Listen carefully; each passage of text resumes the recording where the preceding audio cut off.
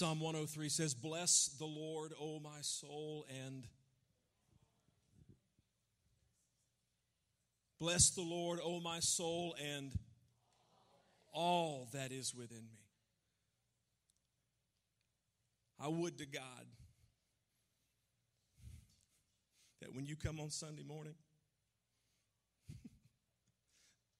you ring it out so much in worship that you have to go home and take a nap, that you're worthless for the rest of the day. You don't feel like going to the mountains. You don't feel like going, playing, whatever, fishing, golfing, whatever. I would to God that we would come and give it that much where we are so wrung out that all we can do is just collapse in bed. All right. When we praise, when we worship God, we should hold nothing back. It doesn't matter how we feel. No matter if everything's just right with our physical bodies, or if there's a headache involved, or a cold, or what. It doesn't matter if we like the music. Doesn't matter if Pastor Joel plays our song or not. It should not matter if the volume is just right. We work hard, and we're continuing to work hard on that. I've heard, okay? We're continuing to work hard on that. I was very intentional about trying to pick songs that would connect to everybody this morning, but that shouldn't be what it's about. Let me give you a definition of worship. That's one of my, there's many, many out there, but this is one of my favorite. Worship is an outward expression. Everybody say outward. It's on the outside of what God is doing on the inside. I also love the definition that our video at the beginning gave us. I never saw this before. Worship is an outward response to a relationship we do not deserve. Amen. That's powerful. But both of those have in common is what? Outward. Our worship should be seen and it should be heard. Write this down. If we are truly worshiping God, people will know it. Revelation 4:11 says, "You are worthy, O Lord, to receive glory and honor and power, for you created all things, and by your will they exist and were created." When we work out our worship and when we give God our best, when we offer Christ an outward expression, it's because Jesus is worthy of that kind of worship. Listen. There's a lot of things in this life, a lot of people, things that are worthy of our praise. I praise, when I see Sarah dance, she's a beautiful dancer, and I see her dance, she comes back, it's like, oh, that was amazing. I'm praising her for her dance and how well she practiced and did. When my daughter plays soccer, Rachel, and she scores or whatever, I'm praising her. How many have done that? Come on, your kids, yeah. When the Broncos win this afternoon, I'm going to, matter of fact, sorry about that. Sorry, you got it. That's too much. You were with me up until that moment. Listen, I'll throw a ball and my dog will bring it back to me and I'll praise my dog. You do it too. But there is only one who is worthy of our worship. And his name is Jesus Christ, the Son of the living God. And we're going to worship him at New Life. We're going to worship him on the outside. When we work at our worship, it's because he's worthy. Look at the board. I want you to write this down, and if you have a social media, I want you to put this on there. You can take a picture of it, whatever you want to do. We are most alive and doing what we were created for when we are worshiping our Lord and Savior, Jesus Christ. We are most alive when we are worshiping. We have talents and gifts that we use, and we should use them, and they're at the top of our list. If you're a parent, taking care of your child is at the top of the list, but even higher than all of that is the worship of Almighty God. It's why we are taking in breath. It's why we are created to worship him. We are most alive when we're worshiping.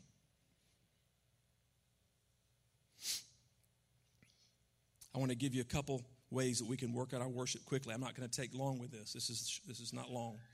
Romans 12, 1 and 2. Therefore, I urge you, brothers and sisters, in view of God's mercy. What's God's mercy? What was God's mercy? It's not a trick question. It's okay. In view of the cross. Because of the cross, Paul says, offer your bodies as a living sacrifice, not a dead sacrifice. What did we just say? We're most alive when we're worshiping. Offer your bodies as a living sacrifice, holy and pleasing to God. This, everybody say this. This is your true and proper. Now, was anybody playing an instrument in that passage? Was anybody wearing it out on a keyboard on that passage? Was anybody leading a song in that passage? It's not just about the songs. First and foremost, when we work out our worship by how we live our lives. That was real quiet. I hope you're writing. I hope you're writing since you're that quiet. We work out our worship first of all and foremost by how we live every day. In view of God's mercy, in view of the cross, in view of salvation, because of what Jesus did for us on the cross, we are to live our lives completely surrendered to Him. And this consecrated life, Paul tells us, is true and proper worship. Second, we must work out our worship with complete adoration. Last week we talked about the two sides of faith, and many of us had not really heard about the harder side of faith because it's not popular. Now we're talking about the two sides of worship, a complete worship. In the book of John in chapter 4, we get the story about the woman at the well with Jesus. Everybody kind of familiar with that? She comes to the well at a time of day where she's not expecting to see a Jewish man. So this is already weird for her.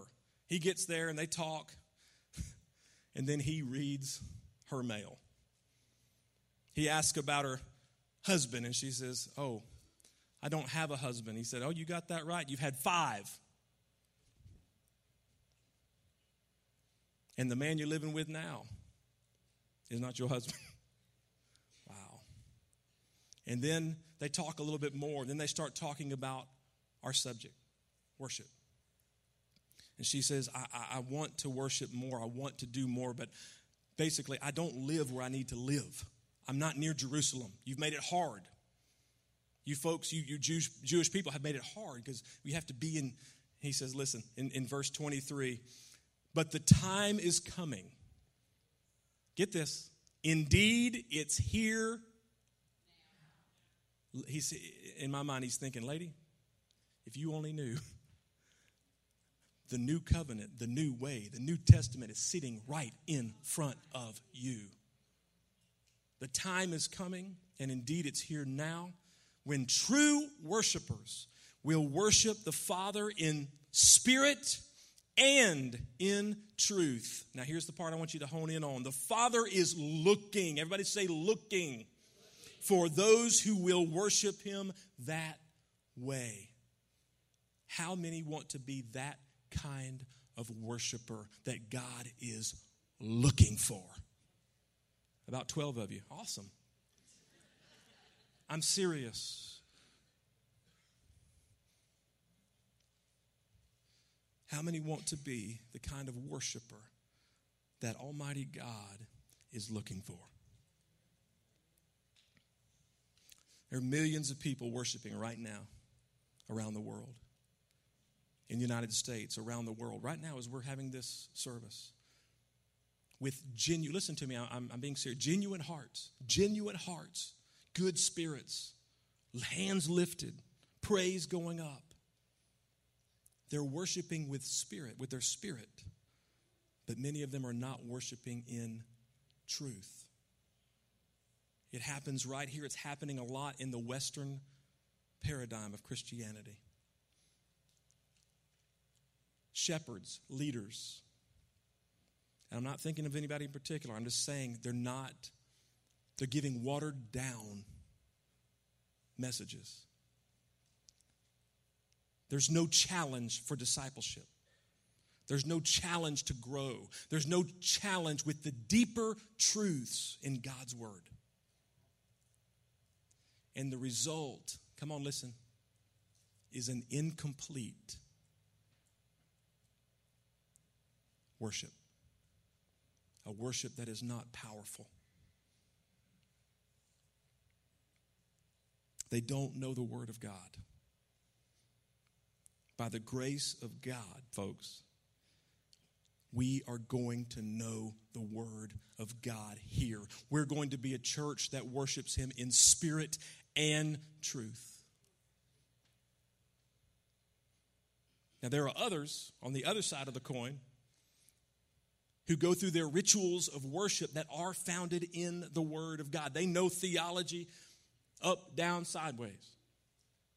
But there's no life. There's no authenticity. There's no spirit. It's all truth.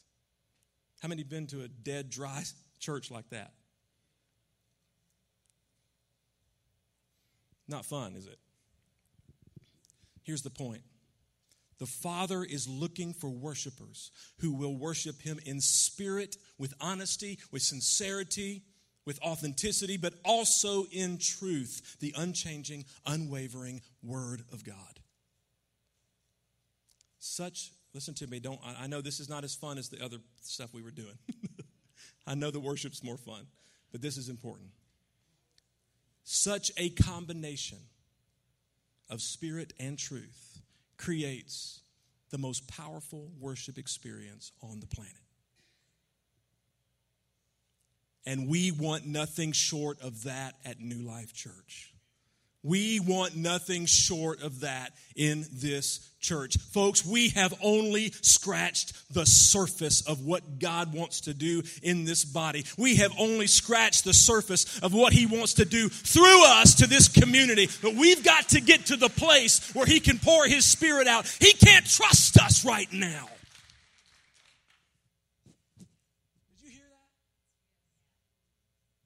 I didn't have that in my notes. Spirit of God is speaking to he cannot trust us in this moment with what he really wants. My Lord.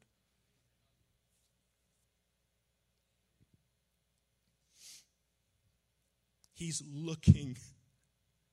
God is looking for someone he can pour out his Spirit upon and trust with his presence. And what I'm telling you, I don't care what it takes. We're going to be that kind of church. We're going to be that kind of... I could care less if it looks cool or hip or the most cutting edge or anything. As long as it's God, I want it. Do you hear me? As long as it's authentic and it's him and it's not our flesh, I want it. I want it. I want it. But we have to work out our worship every day. Not just on Sunday.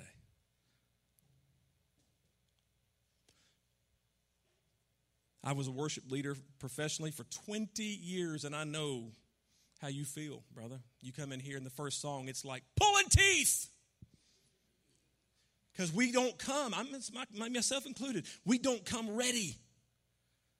The last time we were in God's presence was a week ago, if we're lucky. We've got to work it out every day so that we come in here, it's just like a pep rally. It's just a celebration for what's going to happen out there. It's just a time to get poured into and pour out for what happens out there.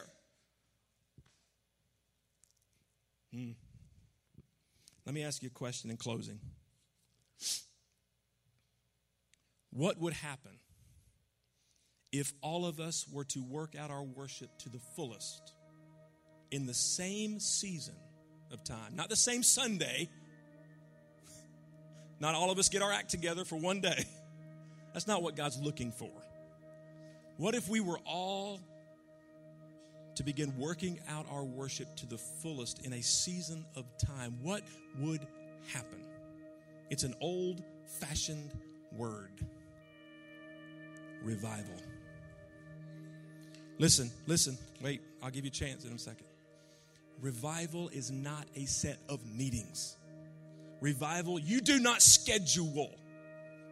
Lord, we're going to meet with you next Monday through Friday, but that's it.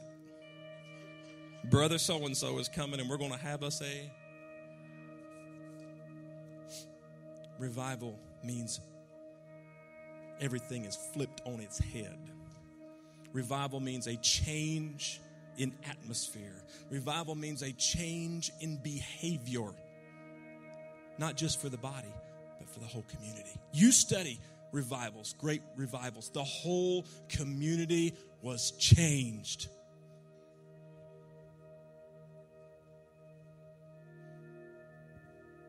People will hear about it and be compelled by the Spirit of God to come. The woman at the well, when she got done with Jesus, what did she do? She ran into the city and she said what? Come and see a man. How many want to be a come and see church? Wait a minute, let me ask it again. I took you off guard. You weren't ready. How many want to be a come and see church where you can invite your family and your lost friends and your lost loved ones to come in because you know the presence of God is going to be here and will change their life? It's not going to happen. God won't trust us with that kind of move unless we learn to work out our worship every day. Here's the big idea. We are going to be that group of people whom God is looking for, who will worship Him in spirit and in truth. This body is going to be that group of people, and you have a decision to make. The train is pulling out of the station. You hear me? You have a decision to make whether you're going to go all in. You're going to be on board.